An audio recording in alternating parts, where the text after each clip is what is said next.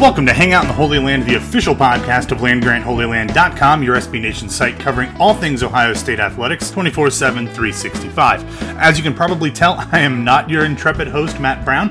I am your not so intrepid host, Matt Tamnini, because this is the first basketball-centric podcast of the 2016-2017 season, and you're stuck with me talking about hoops, hopefully deep into March. The Buckeye basketball team opens their season with an exhibition game against Walsh this Sunday, November 6th at 4 p.m. Eastern Time. You can see that game on BTN.com. And then the season opens in earnest at Navy in Annapolis on Friday, November 11th at 9 p.m., a good Veterans Day tip-off, and that game will be on the CBS Sports Network.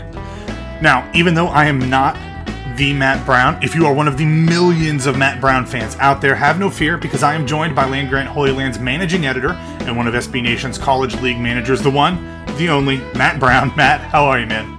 I'm great. I wish I could claim that I was the only. There's at least 6 other Matt Browns, I think, on Twitter.com. I will gladly take any other confused people hoping that you were going to hear from an MMA fighter, or perhaps the smarter version of me who writes for Sports on Earth. You know, you're welcome to listen too, but you're all stuck with me today.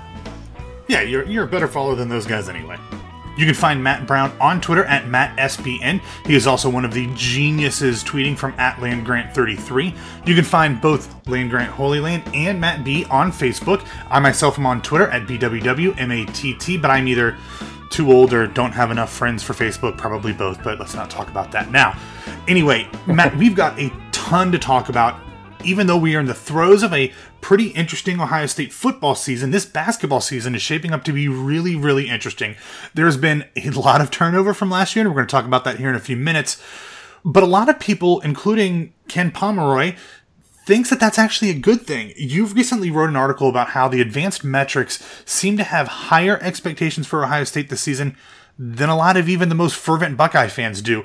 And Ken Pom broke it down, saying that because 4/5 of Ohio State's 2015 recruiting class has transferred out since the beginning of last season, the expectation is actually that better players will be taking their playing time, either in returning players getting a little bit more action, or potentially better recruits who have come in and have a much easier path to playing time.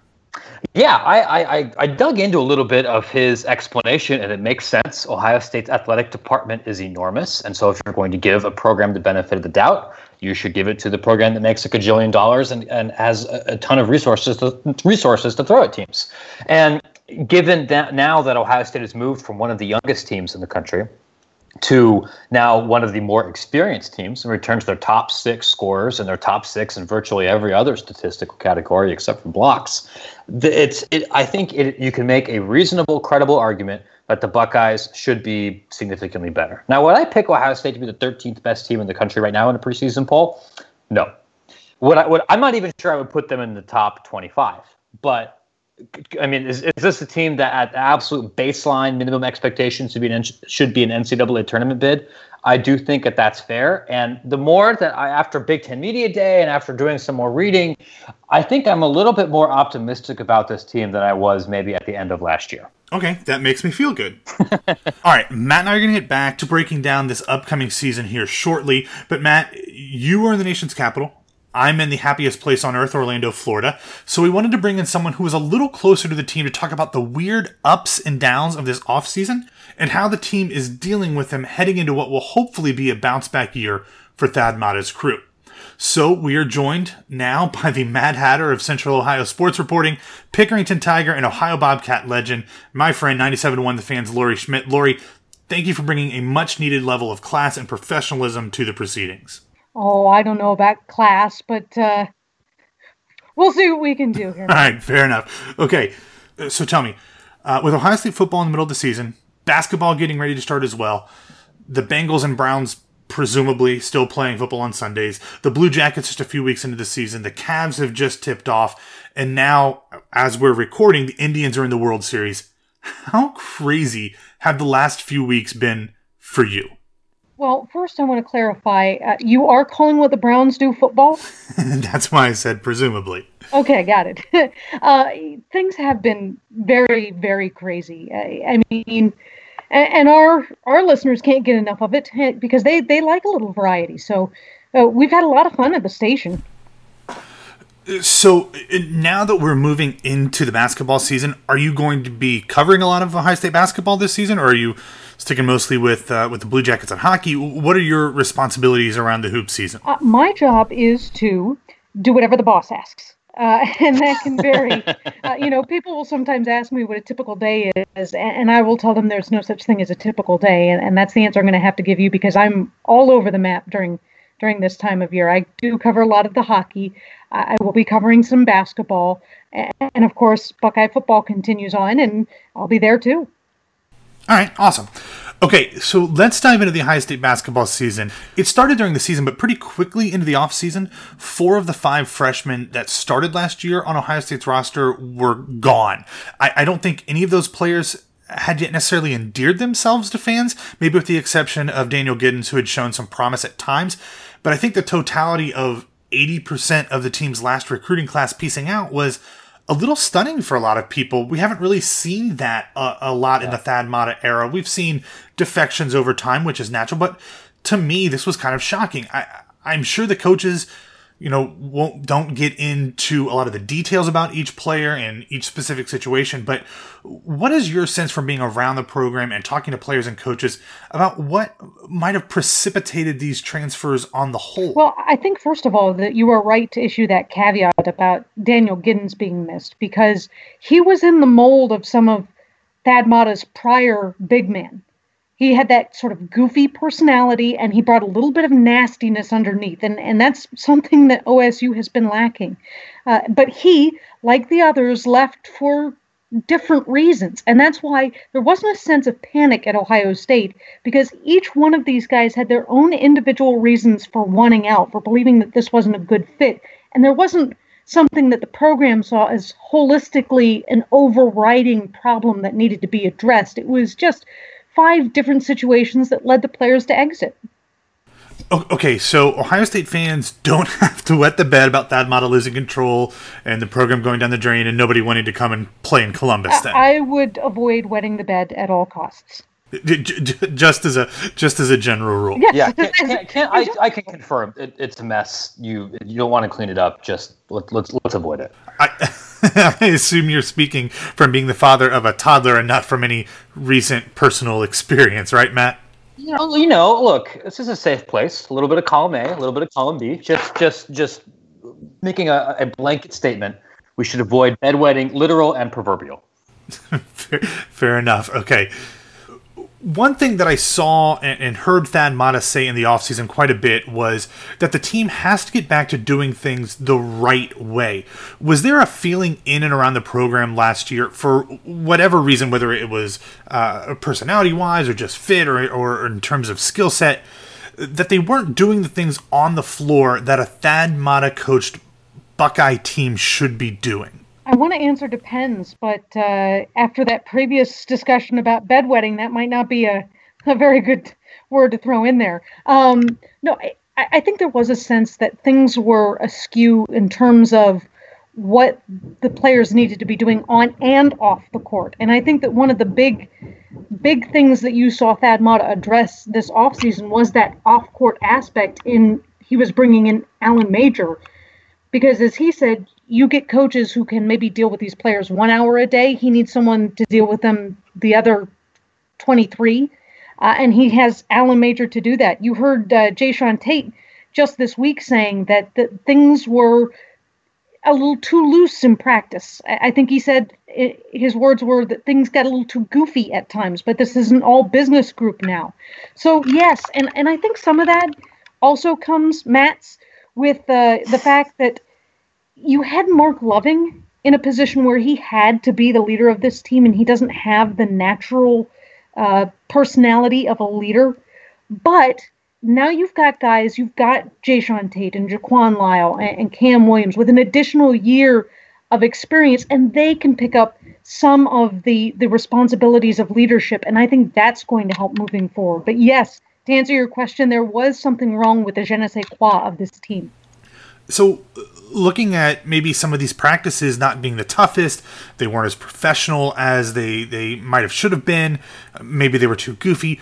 What does bringing in a coach like Chris Gent, who is known to be as tough as nails, both as a player and as a coach, either on the collegiate or NBA level. Obviously, it's a loss to have Jeff Boyles go to Slippery Rock, but what type of impact should we expect from Chris Jent rejoining the Buckeye coaching staff to have? Well, you bring up a great point about his competitive fire. But I think the thing that OSU is mainly focused on in bringing Jent in is his skill as an instructor. He is taking a look at the offense, and he is finding different ways to tinker with that. He obviously has been a guy who has been very good at working with individual players on their shot. So I think that his abilities as an instructor is what Thad Matta really prizes in Chris Jent. But you make a very, very good point about his competitiveness, because we've already heard players talk about how he just goes out there during practice and will not lose a shooting contest to these young pups that are challenging him. So yes, that is something that he brings too. Growing up, Chris Jent was my favorite player in Ohio State basketball history, so I am a little partial anytime he is back involved with the program, and hopefully he is for a long time. But you bring up a good point. He is known, he made his name, really as a coach for practically rehabilitating LeBron's shooting game back up in Cleveland the first time. So the fact that the Buckeyes can have a coach come back to the staff in Columbus and take over some aspects of the team that were really lacking last year is a big deal. Last year, the shooting was, I don't want to say it was abysmal, but it was streaky, especially compared to some of the recent teams in the Thad Matta era. Cam Williams led the team in three-point shooting percentage, but didn't really get off as many shots as you would want somebody shooting in the high 40s to get. Has there been a concerted effort to reinvigorate the three-point shooting for Ohio State heading into this season, especially since that's one of Jent's specialties? Yeah, they've definitely been working on issues of spacing and tempo. But it's kind of funny to me, Matt, that there has been this emphasis on offense, because they are bringing back 6 of their high scorers from last season. And offense, as much as it was an issue last year, and it was, I'm not denying that, Thad Matta had his worst defensive team in his entire time at OSU in terms of points per game. Even worse than when he had a postseason ban and Jim O'Brien holdovers. They were giving up 64 points a game then. Last year, they were giving up 68. And on the defensive end is where things are really going to have to change if OSU is going to experience a turnaround in 2016-2017. You mentioned a turnaround. Whether that is returning players maturing or spots opening up because of transfers, they brought in, not a great recruiting class, but a good one. Ohio State seemed to be in the mid-30s or to low 40s in most of the recruiting rankings for this past season. But they've brought in 4 players that people seem to be fairly excited about. 2 players, a sophomore JUCO transfer, CJ Jackson at point guard, and a 6'9" center from Mentor, Micah Potter. Both seem to be in the mix for some playing time as backups, along with Derek Funderburk, and just saying that name, Funderburk, makes me feel old, and Andre Wesson. Matta's philosophy has always been to play a lot of guys early in the season and then pare down his bench as the season went on. But so far from what you've heard and seen, what should we expect from this crew of recruits? I would definitely expect to see CJ Jackson, because they need depth at his position. And Thad Matta really likes what he brings from an intangible standpoint. One of the stories that he told in the offseason was that he was talking to CJ about accepting an offer at OSU, and CJ said, "Sure, I'm in." And Thad says, "Don't you want to look at the campus? I mean, don't you want to come here, look around?" And he said, "No, I love what OSU was about." And I think that, as much as anything, is Thad Matta's new emphasis when it comes to recruiting. Is, Villanova went through this too, and Villanova just won a title by changing their perspective. So I find it interesting that Thad Matta is sort of adopting the same mindset. Jay Wright said that he was done looking for the players that he thought Villanova needed. He was going to start looking for the players that felt that they needed Villanova. And Thad Matta is kind of going through that now, where he wants players that want to be at OSU. I think you see that reflected in a roster where 7 of the guys are from the state of Ohio, 7 of 13, more than half. I think it's reflected in the fact that you've got a guy like CJ Jackson on this team, and he and Micah Potter are players that I can see making a contribution this year. It's funny you mentioned that. When Luke and I were at Big Ten Media Day in D.C. a little while ago, and we were asking about it. Because Jackson's recruiting profile is not nearly as decorated, I think, as many of the other players on this team. But it stuck out to me that not only Mata, but the other players, Jashawn Tate and KBD, both went out of their way to praise Jackson, not just for some of those intangibles, but also just from the pure basketball perspective. They all three of them agreed that he brings a very different look to Ohio State's backcourt. He's somebody who's more of a pass first kind of player, and also somebody who has the range to be able to hit 3-pointers. May not be somebody as ball dominant or is able to get to the rim like Lyle is, but I don't know if Ohio State has somebody else that really fits that pass first, 3-point shooter benchmark or profile. That with Jackson, that seems like somebody who could probably get at least 10 minutes a night in Big Ten play. Yeah, he brings you a second option at point guard, which, it's nice to have 2 point guards. It's better to have 2 point guards with different skill sets who can give you what you need at different points in the game. And even this week, Jashawn Tate and Chris Gent spoke to the media, and both of them mentioned the maturation of C.J. Jackson. So he is apparently a player who can learn very quickly, and that's another reason to expect that he'll be making a contribution this year. Yeah, for what it's worth, because before this season, I had suspected that Andre Wesson might be a redshirt candidate. At Media Day, Mata said that their plan right now is to play all 4, and we'll see from there. I would be a little surprised if Wesson is somebody who's playing significant minutes once you get to the Big Ten part of the schedule, but I'm wrong an awful lot. The first step is admitting that. That's good. That's true. Yeah.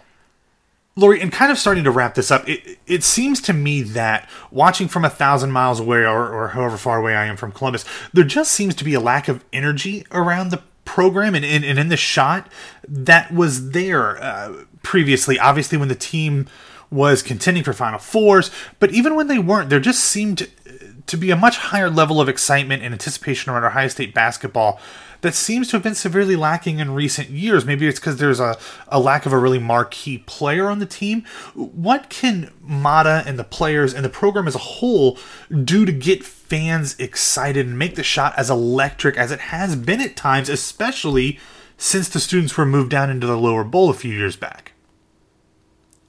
Well, you need to raise expectations, for one thing, and you can't do that until you even out the consistency in the performances. Last year, when Ohio State won, they won by an average of 13 points. When they lost by an average of 14 points. So, they were a little bit all over the map last season, and you need some consistency in your effort so that you can get consistently good results on that home court. Another thing that I really like about what Thad Matta's program has done this year, and I really like that you bring this up, Matt, because it was something that I thought Thad Matta excelled at early in his tenure, making sure that he wasn't just the custodian of the players in the court and what was going on there, but he was actually keeping an eye on the program as a whole, and he was doing things like tinkering with where the nut house would sit so that they could bring a new energy level.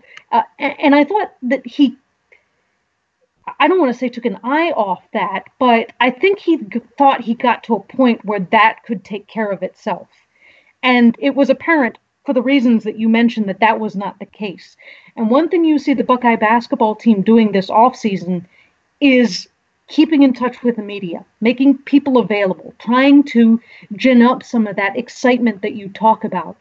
And I think that that's a very good sign for the program in that it's recognizing its role in energizing that building on a day in and day out basis. So that is something that I'm glad you brought up, because it's something that I really think Thad Matta deserves credit for and probably isn't getting a lot of credit for it. That's good to hear, because there was a long stretch when the Ohio State football and men's basketball and women's basketball teams were either all winning a Big Ten title or Big Ten tournament title pretty much every year, and the excitement around all 3 programs and the enthusiasm that they generated really fed into the enthusiasm for the others, where it was a rising tide really did lift all of those ships. Heck, there was even a long stretch for 3, 4, maybe even into 5 years where none of those 3 programs lost to Michigan. And when you can have that level of success, especially over your rivals, running through all of your major programs, it bleeds over to the fans, creating not only a great in-game experience, but it's just a much better time to be an Ohio State fan. You mentioned Thad Matta's involvement in this. A lot of fans know about his back issues. They know about the high back chair that he sits in during games. Matt, you saw him at Media Days in D.C. a few weeks ago, and Lori, you are obviously a lot closer to him in Columbus, but just for my own sanity and my fluctuating anxiety levels, how's he doing? I mean, is he able to really get in and mix it up in practice? I mean, what's his status right now? Well, I think he would tell you that he's in pain sometimes. I mean, there are times when he can't make it to the post-game interviews if there are a set of stairs between him and the reporters. And I think that affects him more when it comes to recruiting than it does in coaching the team. But one of the things that Ohio State fans at least have speculated on, and I don't have any insight into how much this is true, but one thing that is being speculated is that one reason that Chris Gent was brought aboard again was so that you do have, if Thad Matta should ever decide to step down for health reasons, you have an easy transition to another guy who is very qualified and who has said that Ohio State is his dream job. You have that guy on staff should you need him. So I can't set your mind at ease when it comes to Thad Matta's health. I don't know enough about that, but I can tell you that if his health is not what it should be, and he needs to take care of that himself. And you know, if that's what he needs to do, that's what he needs to do. But if that is the step he decides to take, needs to take, I think you've got some options there that are pretty good. So I can set your mind at ease maybe with that. One other thing that I should have added, Matt, when it comes to energizing the program, it's an elephant in the room, and so I really should address it. Out-of-conference scheduling needs to be, you know, you don't have to bring in one of the top 3 teams in the nation, but you should probably bring in people who are higher than the top 300 in the nation. Yeah, looking through the non-conference home schedule, you've got North Carolina Central, you've got Providence, West Carolina, Jackson State, Marshall, Fairleigh Dickinson, Florida Atlantic. You've got UConn, a perennial powerhouse team, even if they're not at the top every year. That's a good program. Mm-hmm. Then you've got Youngstown State and UNC Asheville. Not exactly the slate that's going to inspire a ton of students to show up and make noise in the Nut House before the Big Ten season starts. Not just that, you're getting a Providence team that just lost their 2 best players and is picked near the bottom of the Big East for this season. And that's really kind of been Matta's MO over the last couple of seasons. There's been a staunch resistance to scheduling any quality programs that are with in state. It's generally your Youngstowns or your Miamis or your down season Cleveland State kind of programs.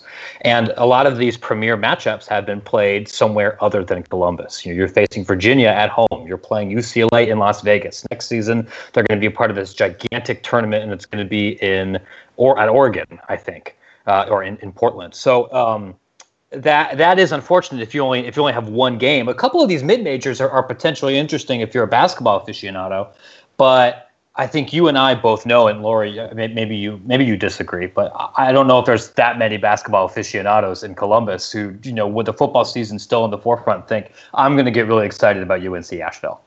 Yeah, I know. I would definitely agree with you. And as you mentioned, an easy way to solve that problem would be to bring in people from in-state that generate a little more interest, or at least a crowd that can make its way from Athens to Columbus or from Toledo to Columbus, you know, and bring in some visiting fans. So, yeah, that's something that that's the elephant in the room. Speaking of crowds coming from Athens, how the Bobcats going to be this year, Lori? I would really like to see them take that next step, but I'm a little worried. I gotta admit, but they have one of the most entertaining coaches in college basketball. So even if it's a circus, I'll enjoy the show with my popcorn in the front row. All right, fair enough. Lori Schmidt, thank you so much. Thanks, was Lori. Great information, great insight, and hopefully we'll be able to talk to you again soon.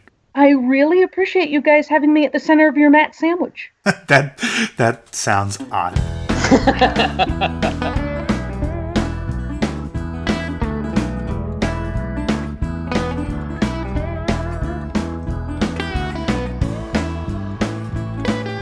So Matt, Lori had a ton of really great insight into the Ohio State team, but one of the things that I wanted to tie into your experience at Big Ten Media Day was that she said that last year that a lot of the team's issues came from the fact that Mark Loving was forced into a leadership position that he's just not naturally built for. Anytime you only have one senior on the team, and he is not one of the two players picked to represent the team at Conference Media Days, that raises some eyebrows. But what did you think about the players that were there and what their capability to be leaders for this team are? You know, if your most experienced player and one of your most highly recruited players just doesn't fit that mold. Yeah, it's an interesting question. I asked KBD and Tate about this. You know, what is there something maybe that fans aren't seeing or understand about Mark Loving? Because between the fact that, you know, the narrative is that Mark Loving's not a leader, or Mark Loving's body language indicates he doesn't care about basketball, and you know, there might be a little bit of truth to that. But what they both said, it's like, you know, he's somebody who is a perfectionist, and it bothers him when he's struggling a little bit, and he gets on about that in practice. And he's somebody they both said is extremely funny. And you know, his personality type is not one where he's going to the guy who's giving the Tim Tebow speech and standing up on top of a locker or anything. And you know, not everybody's like that, including some very successful players. He's also, you know, just basketball wise, he's not somebody I think that's as successful creating opportunities for him. And you know, there might be a certain kind of player that you need to be your big leader. For Loving to be most successful, I think it's when other people are creating opportunities for him, where he's then able to either be a spot-up shooter or take advantage of some mismatches down low because he's so long and can attack more inside. And when the offense is struggling, and you know, he's kind of forced to be the guy, both I think intellectually and athletically, that's not a perfect fit. I'm not ready to give up on Loving. I think he's probably Ohio State's second best player. Certainly one of their most important players. And if other people on the team are able to step up and fill that role, I don't think it's as big of a deal. It was an issue last season, but this is a much more experienced team than it was before. You said there are a lot of other people that can fill that role. Is it the two guys that were in DC, Keita Bates-Diop and Jae'Sean Tate? Or is it going to be someone like Jaquan Lyle, who is presumably going to be the starting point guard? Where is that leadership going to come from? That's a great question. I think, for one, you're probably going to see a little bit more of that coming from the coaching staff and program itself, not just from bringing in Chris Gent, who, you know, we talked about before, who is a bit of a hard driver, but having Alan Major around, somebody who has head coaching experience and just being institutionally part of the program, I think might help fill some of that leadership void. Tate and KBD certainly, you know, there are people who have been around the program a little bit. KBD is somebody who has some NBA potential. Players are going to be looking to them. Lyle is probably going to be your best player. So on some level, he's going to need to lead. It seems that he's lost some weight. There's a lot of people are saying a lot of positive things about him right now, leading up to this season. And there isn't an Aaron Craft, but there often isn't an Aaron Craft. Right. But there are enough players who potentially can chip into that role a little bit, where I think you'll see some better institutional leadership this year than you did before, when some of the freshmen were kind of leading the asylum. So if Jae'Sean Tate is going to be one of those players that the team turns to, both in terms of production and leadership, I got to ask the question, how's his health? He had a torn labrum last year. Did you talk to him at all about how his shoulder's doing? Is he 100% heading into the season? Well, I did not stay in a Holiday Inn Express, so I can't claim to be a doctor. But he did indicate, and I believe the university has confirmed this since then, that he's expected to be 100%. You know, it's a scary thing emotionally to suffer that kind of injury and not being able to practice shooting or have to change up your practice routine. But going into this year, everybody in this roster is expected to be healthy. All right, good. That's good to know. You had mentioned when we were talking to Lori that Andrew Wesson was someone who you had originally thought could potentially redshirt this upcoming season, but Mata seemed to indicate that the intention was to play all 4 of the new players. I'm assuming that means that for whatever reason you aren't expecting much from Wesson, but what are you expecting from the other 3 new players? That's a good question. And in Wesson's defense, Mata did indicate that there are things that he's able to contribute right now. He's somebody who could potentially defend multiple positions. He has some upside as a potential 3-point shooter, filling in the kind of proverbial long 3-and-D type player that's become so popular in the NBA. It's just that I don't know if there's a whole lot of minutes given Ohio State's relative depth on the wing for him in the beginning of this year. So the other 3, it's interesting because all 3 of them, I think, fill very different kinds of roles. Micah Potter was, not a 4 or 5-star kind of recruit. His recruitment was starting to blow up just as Ohio State offered and kind of closed the book on everything. He provides something that Ohio State hasn't had in a couple of years, and that's a big man who can stretch the floor. I'd be a little bit concerned about Potter's, rim protection ability right now. He's especially in a relatively physical Big Ten. So I don't know if you can, leave him out there for 25 minutes a night or anything. But he's very tall and he has range, not just from mid-range, but also potentially from 3. So to be able to mix him with like a Trevor Thompson on the court and put him in positions where he's able to provide more spacing, even if it's only for 6, 8, 10 minutes a game, would be, I think, very beneficial for Ohio State. We talked a lot about C.J. Jackson. He's somebody who I think is going to see some significant playing time, either in the backcourt with Lyle or instead of Lyle if there's foul trouble or anything. He's going to be a spot-up shooter, and he's going to be able to play aggressive man-to-man defense and then set other players up. This wasn't a great passing team last season, and they got stuck in iso ball, and if one of Ohio State's playmakers is going to be able to prevent that, Jackson's going to be able to help with that role. The X factor is going to be Funderburk because it's not entirely clear what position he plays right now. As a big guy, I think 6'9", 6'10", he's got a big wingspan. And then there were some things saying that, he saw himself more as a huge small forward, like a rich man's more longer Mark Loving. He might be able to play a little bit closer to the basket. His offensive game, I think, is going to need a little bit more development. But in terms of somebody who could just wreck passing lanes and get up and run down the court, he could play a role. He has the highest athletic upside of any member of this recruiting class. So once he becomes a little bit more refined and Ohio State becomes more comfortable with where to use him, he could play a big role on the team moving forward. All right, because he was the highest rated player in this recruiting class, so you would expect that there is something that athletically that will provide him some sort of opportunity to contribute as a freshman, most likely in a backup role. He'll probably get a lot of time, as we mentioned earlier. Mata likes to get guys a lot of playing time early in the season before tightening his rotation for the conference season. So hopefully we'll get to see what he's all about quite a bit during the non-conference slate. Okay, let's go from looking at the Ohio State team on the micro level and pull back to the big picture and see if we can get on the record some official land-grant Holy Land predictions about the team and the Big Ten as a whole.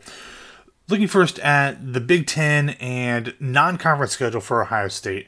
When the regular season is all said and done, Matt, what are we going to be looking at? Either in terms of record, seeding in the Big Ten or NCAA tournament, what are your expectations for this Buckeye team?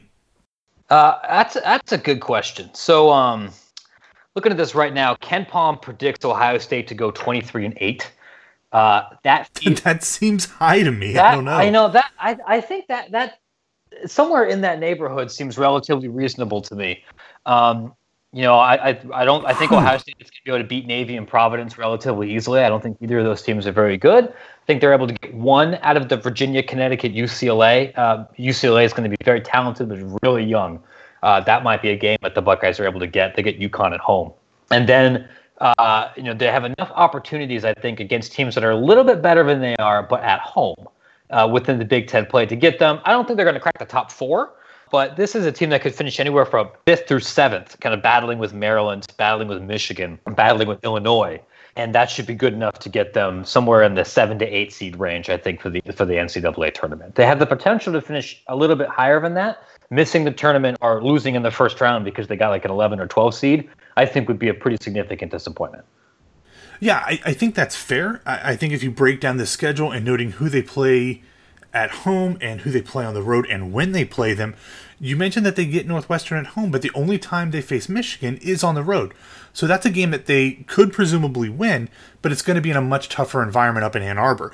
I would think somewhere around 21-10 would be a nice season. Probably get them a 5 or 6 seed in the NCAA tournament, probably also a 5 seed in the Big Ten tournament, get a bye in there. I think that would be, something nice after losing in the second round of the NIT last year. It's something that would be a market improvement for a team that had a ton of turmoil and turnover this offseason, but as you've said, has most of its production coming back. So if we say that Ohio State is in that 5-7 range in terms of the seeding in the Big Ten, who do you think wins the Big Ten? I think the smart money right now would be on Wisconsin, who returns nearly everybody, including the preseason Big Ten Player of the Year in Nigel Hayes. That's good. Given the home court advantage that they enjoy, they bring back Vito Brown and Ethan Happ, who have been very productive players. Khalil Iverson, a Columbus kid who showed a little bit of promise here from last season. I think they're the most complete team.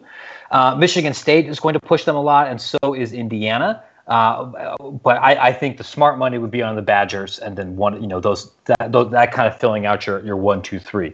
Purdue's got a very talented front court, but they still have questions at point guard. I think that moves them down a little bit. One thing that I think is really interesting, you mentioned Wisconsin and Michigan State. Those teams are and have been the cream of the crop in the Big Ten over the past 5 to 10 years. But this year they are so different.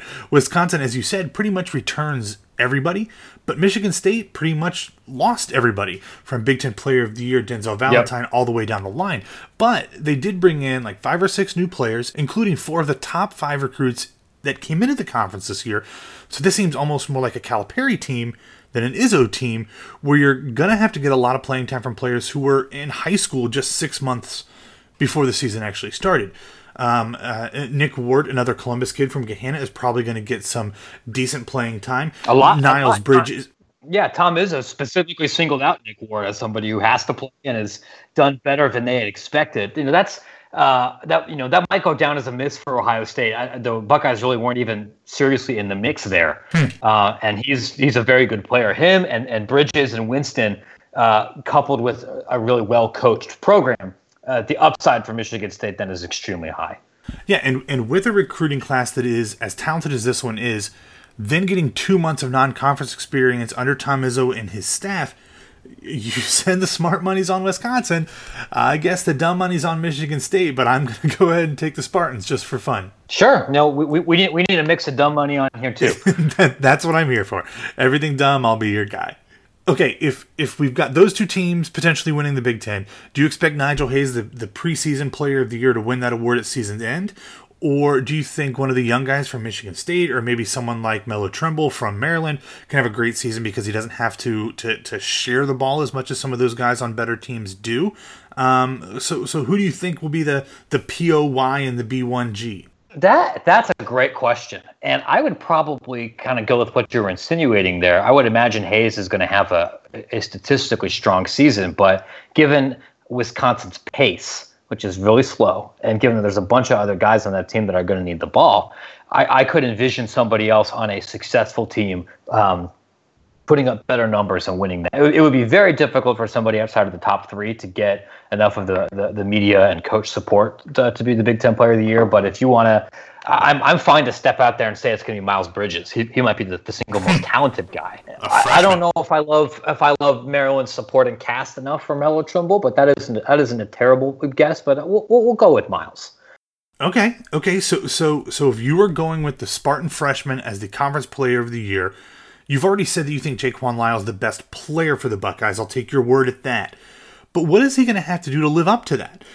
Both from an offensive standpoint, because he's going to have the ball in his hands, but also from a defensive standpoint, because as Lori told us earlier, defense was pretty lacking across the board last season. What is he going to have to do from that point guard position to earn the title as the best player for the Buckeyes this year?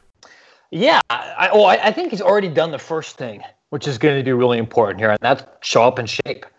He came into to camp at the start of the season a little bit overweight last year. He's thinned down, and that's going to help him get up and down the court more, which is something I think Gent wants to do, and also sets an example for his teammates now that he's been in the program a little while.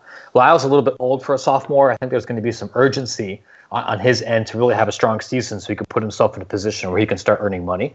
I would be surprised if he's back at Ohio State next season, even if that means he's playing in Europe, just because of his age situation and everything, and what kind of recruit he was coming into the program. The biggest thing here is I think he's got to cut down his turnovers. He is going to be asked to shield to pick up a large amount of scoring, and he's not somebody who I think is going to shoot 40% from three-point land or anything. He's going to be able to use his size to impose his will and get to the basket, which is what Ohio State needs him to do. But if he's able to do that while also making smart passes or being a little bit more judicial about when he's charging to the basket, that helps Ohio State's efficiency tremendously. Because if he's losing the basketball or if he's not making great rotational decisions, there's not, I mean, C.J. Jackson a little bit, but there's not really another like ace ball handler or somebody else who's going to be able to fill in that role. Cam Williams can probably play some spot point guard minutes, but you need him to be your microwave shooter. You don't want him to have to worry about playmaking or guarding the point guard or those kind of situations. So a lot of that responsibility is going to fall on him, and there's not really a lot of other people on this team that can do what he can do. I really like Cam Williams. He was streaky and not the most reliable player last year, but he did lead the team in three-point percentage last year at 43.7, but was only like third in attempts.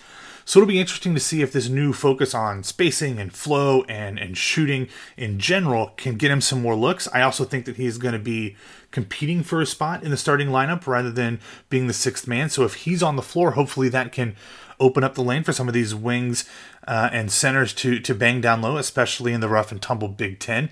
But I'm sure Thad will try a bunch of different things in the non-conference, but I do like the offensive potential when Cam is on the floor. So Matt, this is it. This is my first Hangout in the Holy Land podcast, so thank you for coming along with me, for keeping me focused, guiding me along the way, kind of being my Yoda. I'm really looking forward to this basketball season and hopefully being able to watch the Buckeyes have a much better year than last season and have a better result than a loss to Florida in the NIT.